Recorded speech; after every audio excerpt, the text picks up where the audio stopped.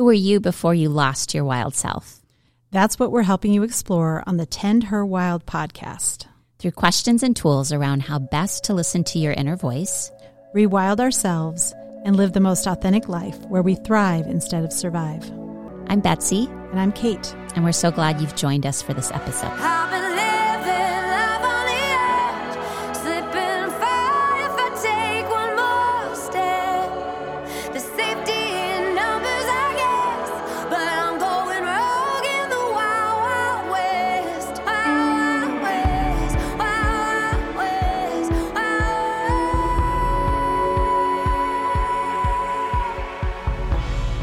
Hello, Tend Her Wild listeners.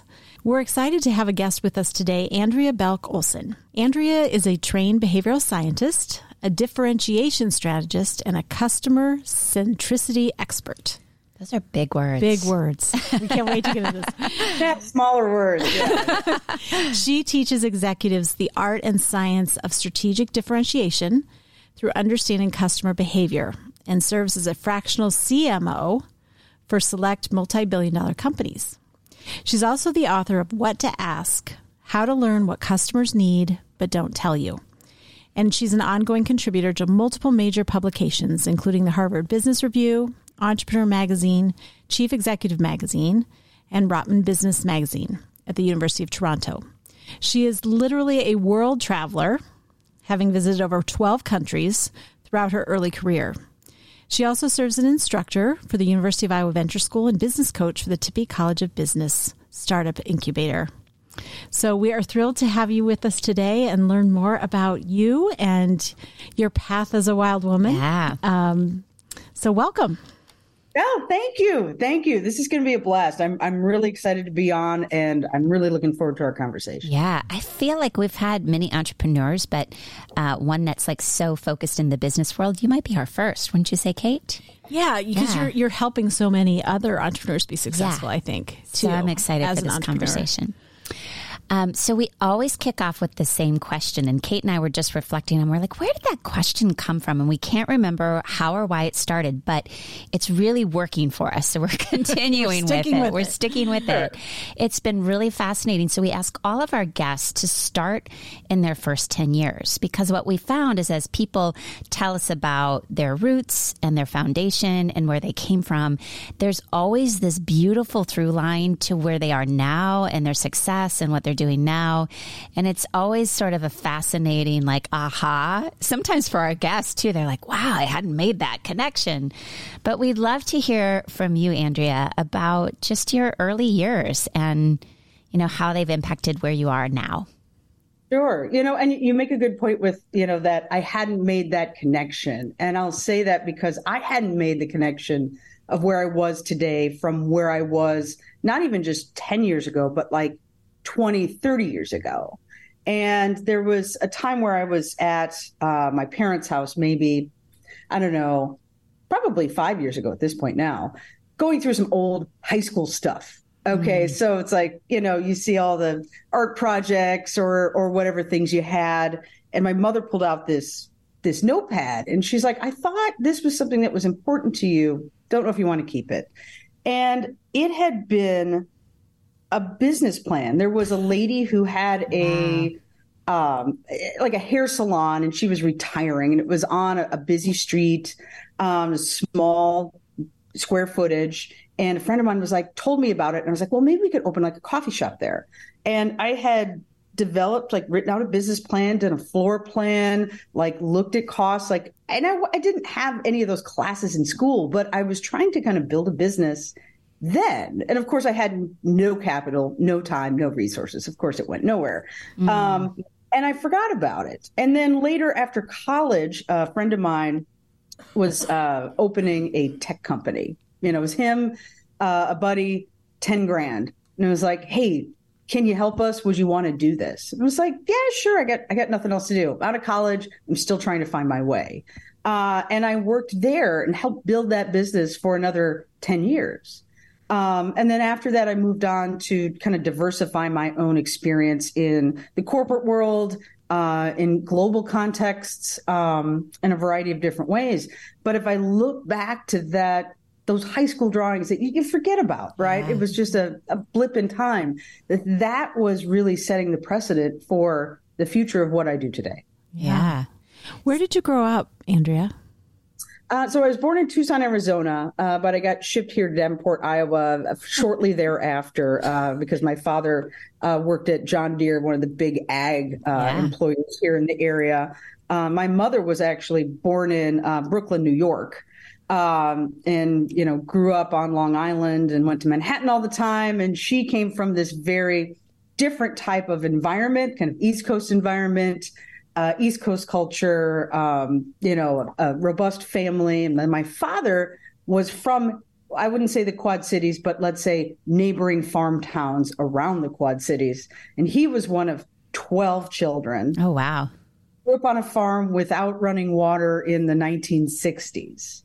Wow. So he's kind of this very mechanical, analytical, get it done type of guy. And she's an artist by trade. So she's very different. So it's kind of a Green Acres parental situation. But you kind of got the best of the left hemisphere and the right hemisphere, that linear analytical, and then the creative artistic, I hope so. It oscillates depending on the project, and one can overcome the other very easily. Yeah. Well, and even in your bio, it's the art and the science of customer. That was a good catch. Yeah, you're right. So Yeah, because there is an art to it.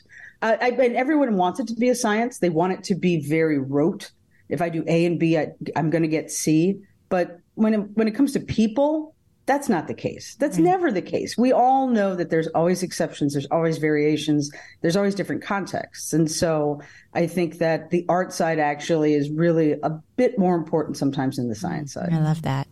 Okay, so you were planning a coffee shop in 10th grade or 11th grade. That never happened. So you clearly already had some business leanings early on in your life. And then tell us where you went to school and where you kind of started to find your path towards being this business-headed mogul. In some ways, you've done so much. It's hard because, sometimes we want our lives to be clear early on. When you're young and you're playing with dolls and you clearly want to be a doctor, let's say, and then you go to school and then you get your doctorate and you go on to medical school.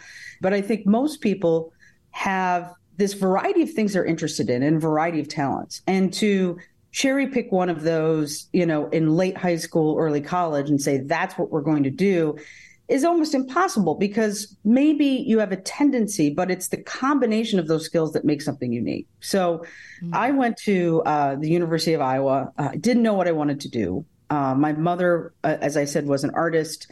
I had taken a lot of art classes. I'd gotten an art scholarship, but I wasn't like her. She drew every day. She loved drawing. That's all she would do is paint and draw. And I just did it because the teacher told me I needed to turn something in. So she said, yes, you have talent, but this is not your passion. Your mom said that?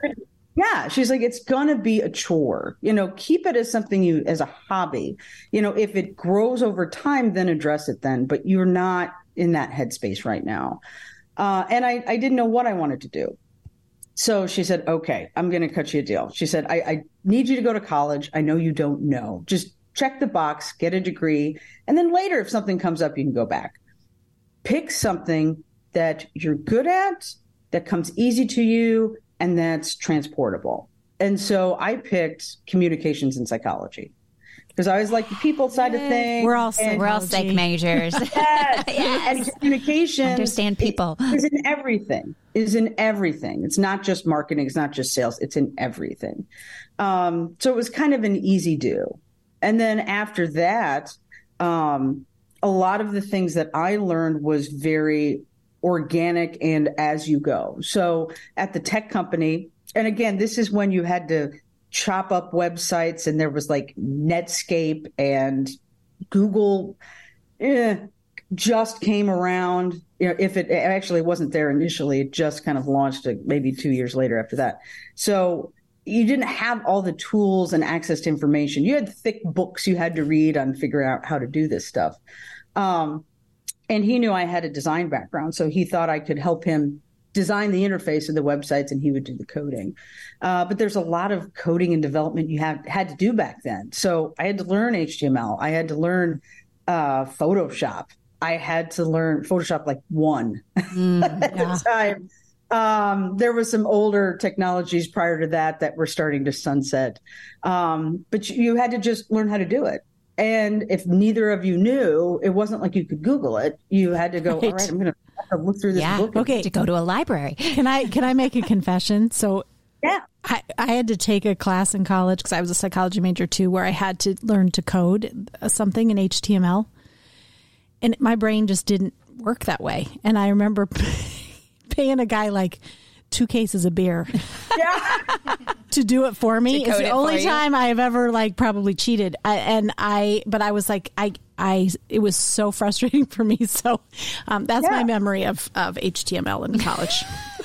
Yeah, no, that's also true confession. Actually. Yeah, it is. Thank you, Kate, for that. It's clumsy. I mean, JavaScript is more wonky, and then you get into like C+ and all those other ones that I don't even. This is like a foreign language to me, and I was a psych major as well. But clearly, I didn't have to learn HTML.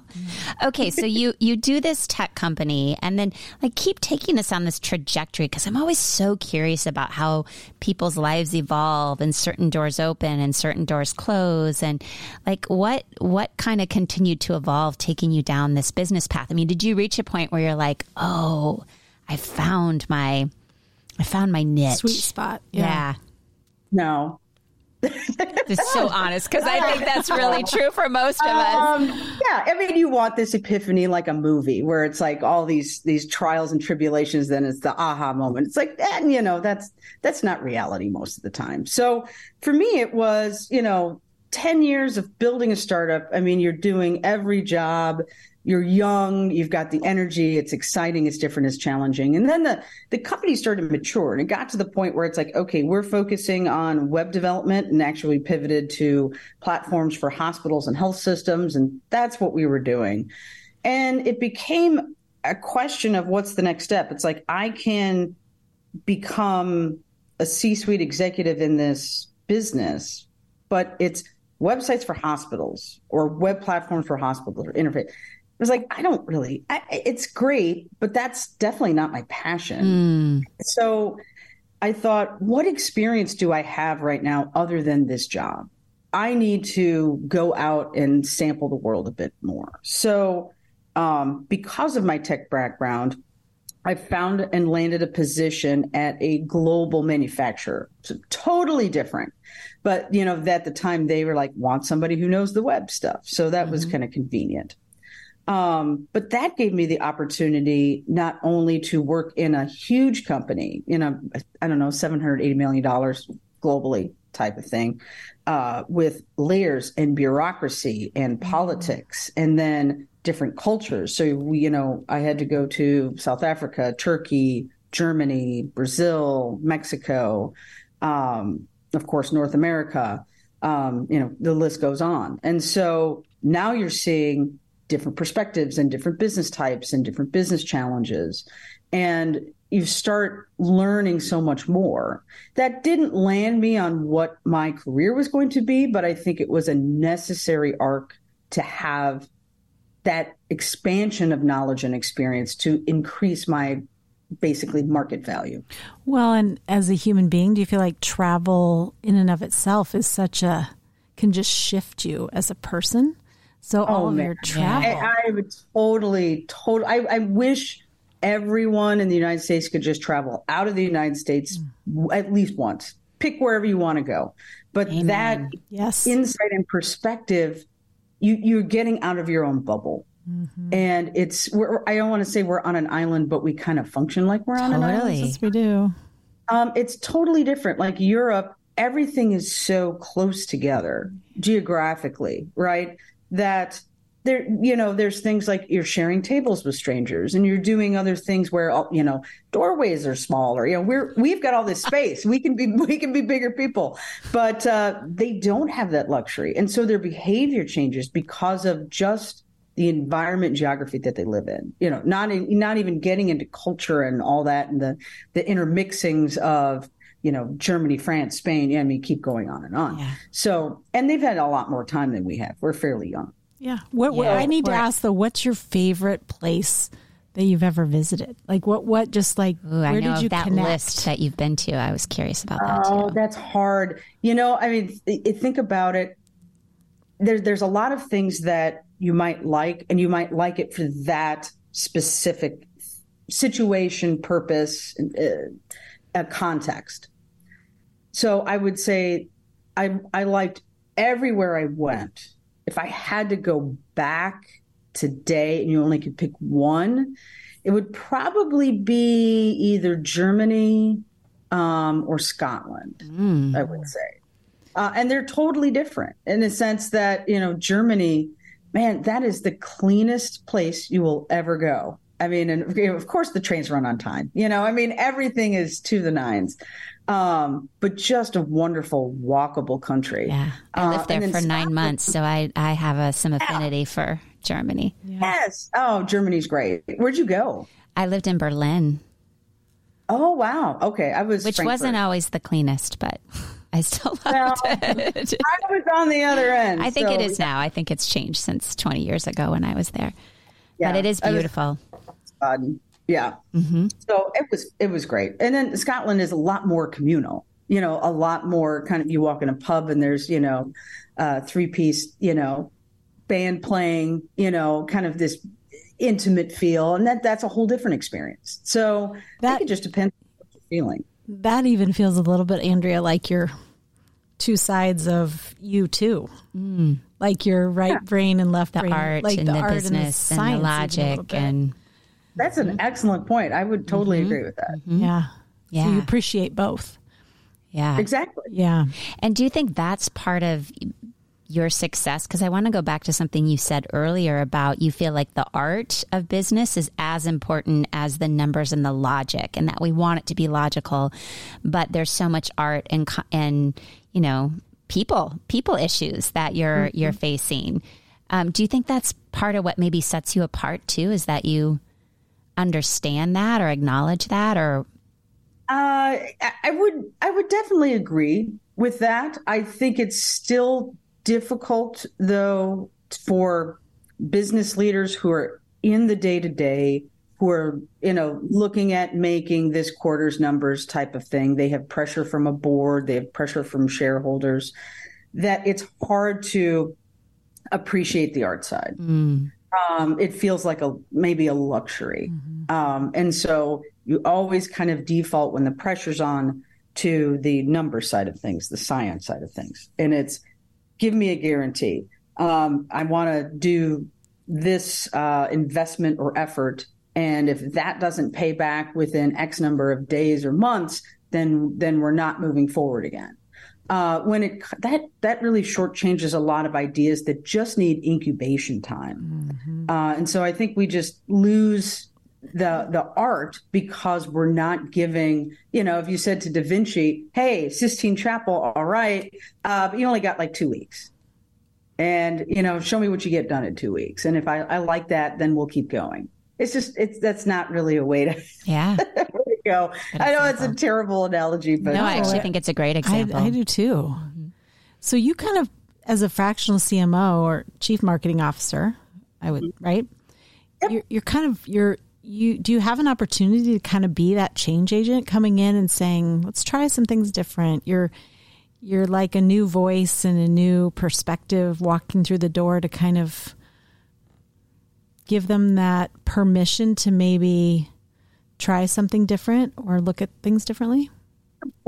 Completely. And that's I basically like to call our firm a change agency, because consulting is, I think there's a stigma to that word, but the luxury, the opportunity that a consultant or an advisor has is you're coming in without the baggage. You're coming in with a fresh perspective, and oftentimes drawing in from other industry perspectives that if you've been in a company for 5, 10, 20 years, you start losing sight of that. Yeah. So it is a huge opportunity to be a change agent. Say, hey, what about this idea? What about this perspective? And drawing new things. But you have to balance that with a cognizance of what the organization's workload is. So you can have the greatest idea in the world, but if they go, wow, that is a heavy lift, that's big, that's multiple years, we don't have time, we don't have bandwidth, it's going to be intimidating. Mm-hmm. So you have to kind of get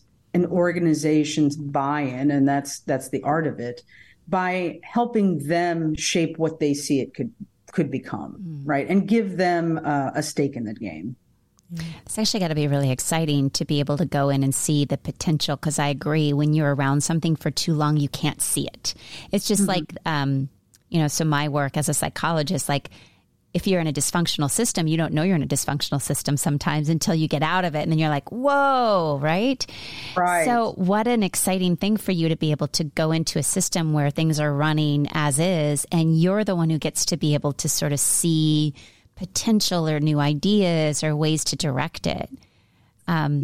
Yes. And but it's a double-edged sword, like full candor. It's a double-edged sword because it's like, let's say like being a teacher, you see all these children, you see their potential. Maybe you see some with really awesome potential, but you have a limited time and a limited scope of what you can influence. And then that child moves on to the next grade, let's say, or a company, a client, you have an engagement with them and they say, okay, great. We love the plan. This is where the strategy is wonderful. We believe in the vision. We're going to take it from here and use our people to implement it because they want to. And of course, my policy is that, I'm here through the implementation. But again, it's your decision on how much time and resources you want to use.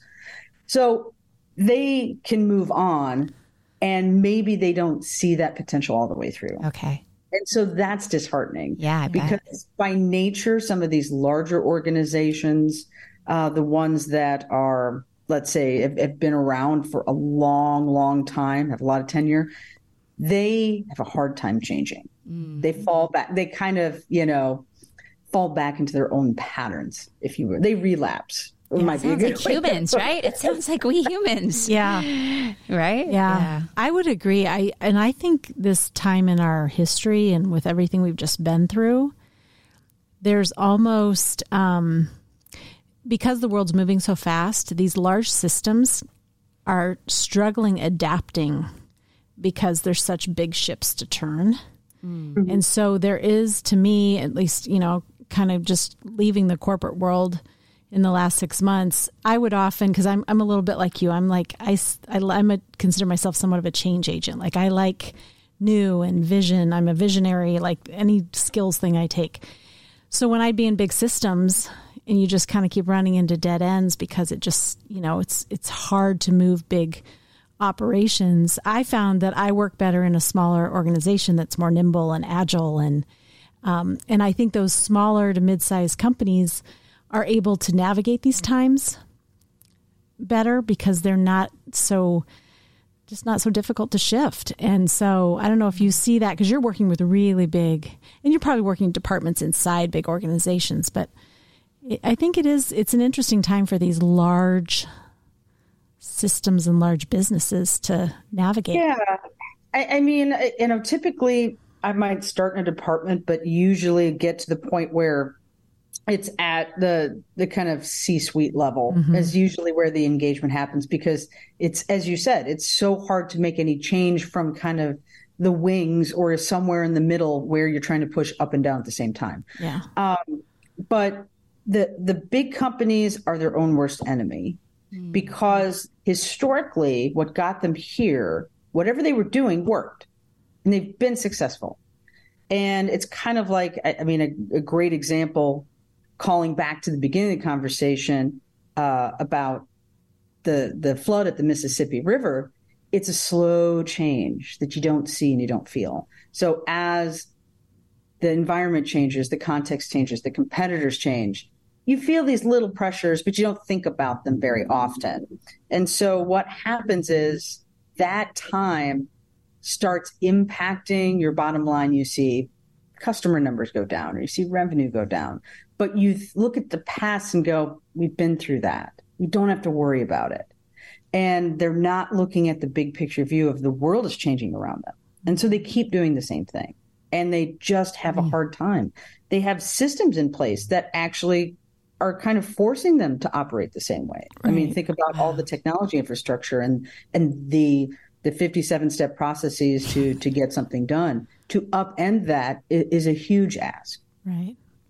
What kind of leaders do you like to work with? I'm curious what characteristics in leadership you find kind of the most engaging to work with, and where you see kind of these leadership qualities as something that like you're like, this is they're moving things because of these characteristics. I'm just curious. I think there's three things to me that are ideal, and one is optimistic. Mm-hmm. I think that, and not meaning blind optimism, but optimism of like, you know what? Yeah, we can do that. Yes, we can get that done. And maybe there's a little practicality around that, but they've seen a lot of leaders where it's like, well, that's not our bailiwick. That's not what we do. We've tried that before. Yeah. That's my favorite. That is just so frustrating because there's no consideration for change. It's keeping it status quo. Second, I think, is not just optimism, but confidence, or maybe it's more of courageous, but not to the point of willing to jump off the cliff. Like, we're just going to have a moderate risk tolerance. We're going to try new things. Doesn't mean we're going to stop everything today and change it 180 tomorrow, but we're actually going to be courageous in trying things and learning. And that's not perceived as a negative. That's not perceived as a failure. It's just kind of part of that process of growing as an organization and a culture. And then thirdly, I would say the biggest thing that I'd like to see, but don't see all that often, is that, and the best way to describe it, I would say, is a spark of joy that pervades everyone around them. I'm not saying they're like rah, rah and running around, but it kind of ties to optimism where it's like, I'm going to feed that into others. Mm-hmm. And those traits, and well, honestly, going back to 20 plus years ago in the little web development company, when there was only, well, I think at that time, by then it was 4 of us. We had to be optimistic. Yep. We had to motivate each other. And when one person is getting frustrated with their HTML, like you had to go, yeah, you know what? We can do it. You know what? Let's take a break. Let's leave, or let me help you. Like, there was this engagement that was deeper than just trying to make that month's payroll, which was always a question for the first 5 years. Right. But it didn't matter. You know, we were looking to do something and make a difference. Yeah. It's really an entrepreneurial mindset. To me, those are all things that, you know, entrepreneurs need to be optimistic. They need to have courage. And they wouldn't be doing it because it's freaking hard unless they found some joy. So you're kind of bringing that entrepreneurial mindset into places that maybe need a shot of that. What is your kind of, when you think about your trajectory, like what are your, when you look out ahead, where, or maybe you don't, maybe you're really good where you're at right now, but like where do you see and envision kind of going with your company, and what do you guys see on the horizon? You know, that's a good question. And my answer might be a little uncomfortable for people, but I don't know. And I don't have a defined plan. And I'm actually quite okay with that. And I say courage. This because, you know, as my career has gone, if I had set a goal and said, this is where I want to go, and kept going down that path, it doesn't mean I wouldn't have attained that goal and been successful. But as you set a path, you are intentionally removing other opportunities and options that don't fit that path. So I kind of look at it as, here's this step. And going back to the great example of at the tech company, it's like, I kind of could feel this was the time. If I had said, no, what I'm going to do is I'm going to be a C-suite person. I'm going to do this. I'm going to stick here because I already have this, you know, sunk cost in it. I would have missed out on all these opportunities up until today. So I don't really plan it. It's kind of like let it happen and be open and have the radar up all the time for the next opportunity or challenge or unique thing. And you might juke left and right, and that's okay. You're still moving forward. Yeah. But I think you get way more out of it than trying to pre-prescribe yourself.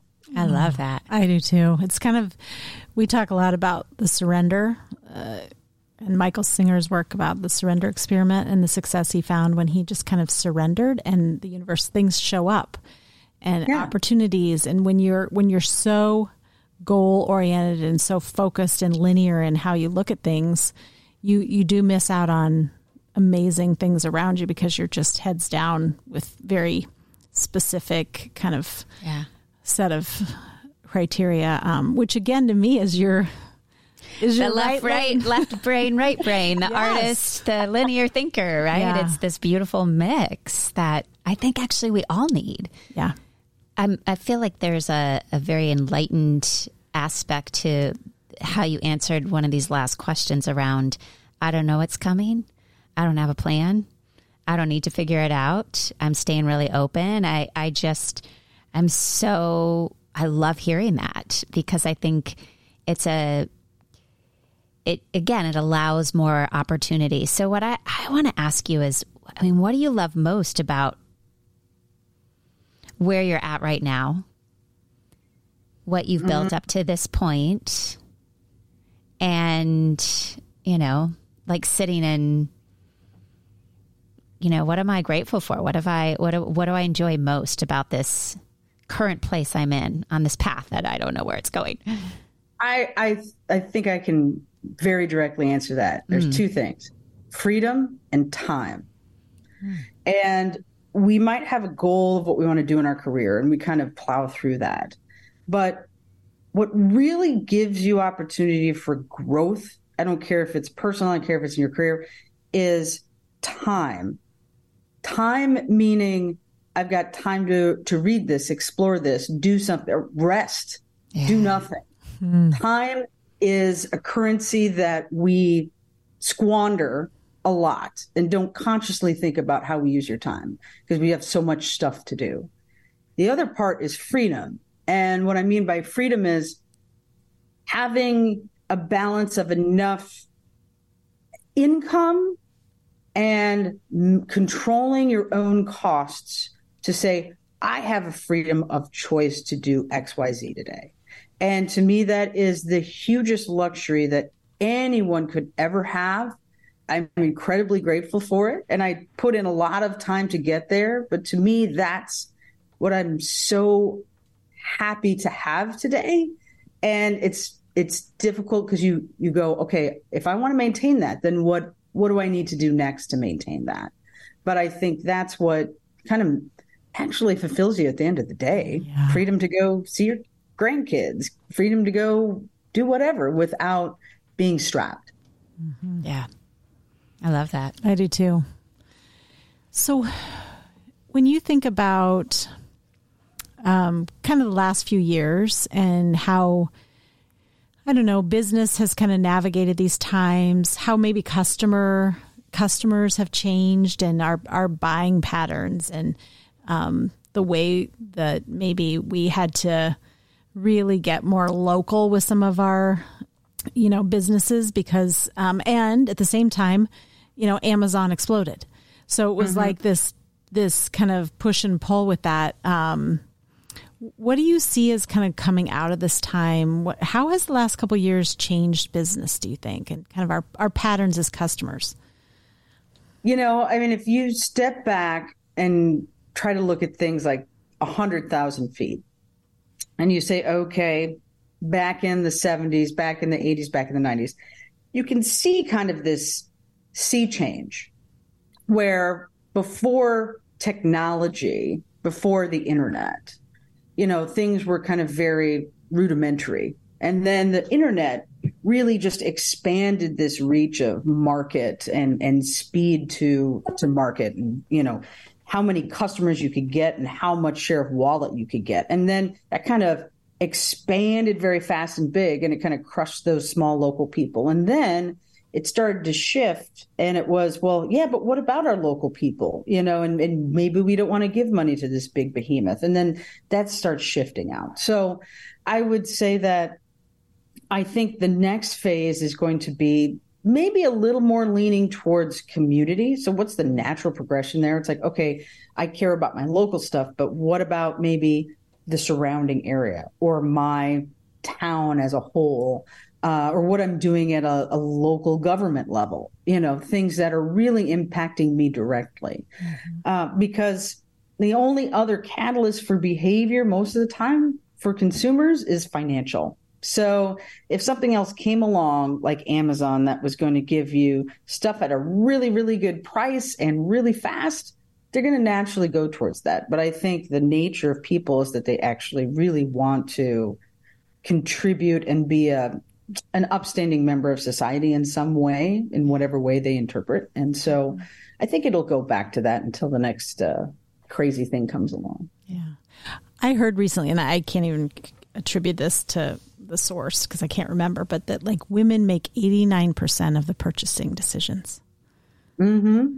Which is incredibly high when you think about the power of women in that space. And I'm sure that number fluctuates, but I recently read that. And maybe that's just a blip in time, but that's often in our household. I know a lot of times that's kind of my role, but.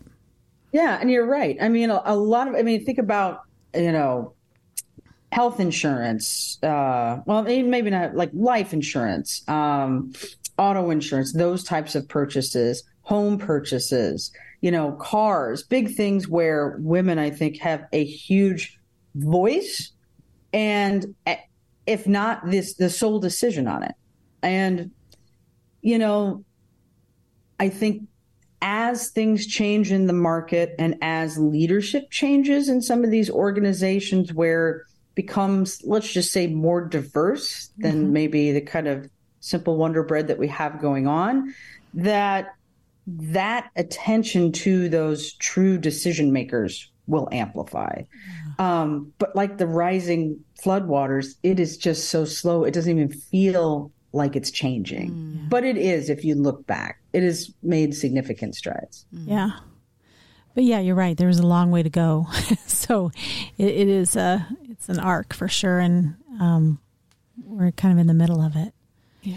You mentor younger people. You do some work at the University of Iowa working with business students, correct? Yep. What's that like? What's this new generation teaching us? And clearly you're teaching them things. What are you seeing as the up and coming energy of these new business students? Oh, I think we get tied up in kind of the generational stereotypes that we build. And we say, okay, the Gen Xers were this, the millennials are that, the Gen Zs are this. And we forget that when we were that age, and like you have to really sit and think about when I was 19 or 20 and think about your attitude and what you did and how you thought and how you acted. And honestly, it is 95% the same, right? They think they can do everything. They think it happens instantaneously. They don't like to be held back by reality sometimes, right? Like you don't have $1 million. You can't really do that. And they're optimistic. Like, yeah, we can make change. This is no different than every single generation that's come and gone. And the future ones will be the same. It's just a matter of the tools they have at their disposal, right? So they have a lot bigger platform to speak up through social media, right? There's those channels. They have technology where they can kind of build something fairly quickly. Yeah, because they know how to use it. Right. They're not writing HTML. They're not me. They're paying off the guy down the hall. There you go. But yeah, so it's the same, but they just have more at their disposal. So it does run a little faster, but they still have the same worries. They still overextend themselves. They still, go drink beer. They still do the same things, we did at that age. And it's just a matter of, helping them kind of along the journey. Yeah. Well, I think it's such a great service to give back like that. And mentors are, I think they're so key to kids' success. Honestly, I think there isn't really anything more important than having a caring adult that is spending time and listening and helping them sort through things and think about things differently. Well, I want to end, if we can, with a question for you. And we always like to ask our guests to share a little bit about or choose a door that they feel like was really their door into the world and of the wild woman and the path that you're on as a wild woman. So there's a few precious doors into the world of the wild woman. So I would ask, which door do you think was your door? If you have a deep scar, that is a door. If you have an old story, that is a door.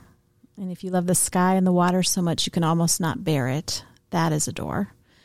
And if you yearn for a deeper life, a full life, a sane life, that is a door. Is there a door that speaks to you?